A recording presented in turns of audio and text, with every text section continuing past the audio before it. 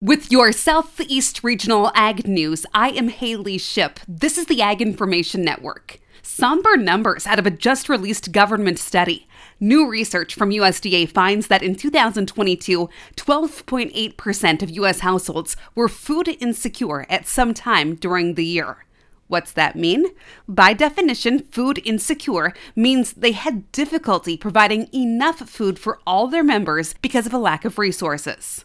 The prevalence of food insecurity in 2022 was statistically significantly higher than the 10.2% recorded in 2021 and the 10.5% in 2020. Very low food security is a more severe form of food insecurity, and the 2022 prevalence of very low food security was 5.1%, statistically significantly higher than the 3.8% in 21 and the 3.9% in 2020.